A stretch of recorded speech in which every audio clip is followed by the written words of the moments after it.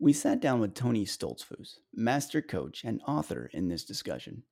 You can listen to or watch this or other podcast episodes by searching for the Leadership 377 podcast in most major podcast retailers or on YouTube.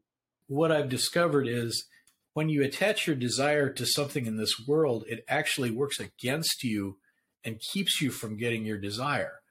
Oh. So you take that job out of the need to be valued. And so what do? You volunteer for everything. You overwork, you burn out, and then you find you can't even do the job because you've pushed yourself too hard and you lose it. It's the same thing with people who want to get married. I have this dream that marriage will give me belonging and security and all these things. And so I start trying to get someone to give me those things. Well, what happens when you try to get a person to give you something?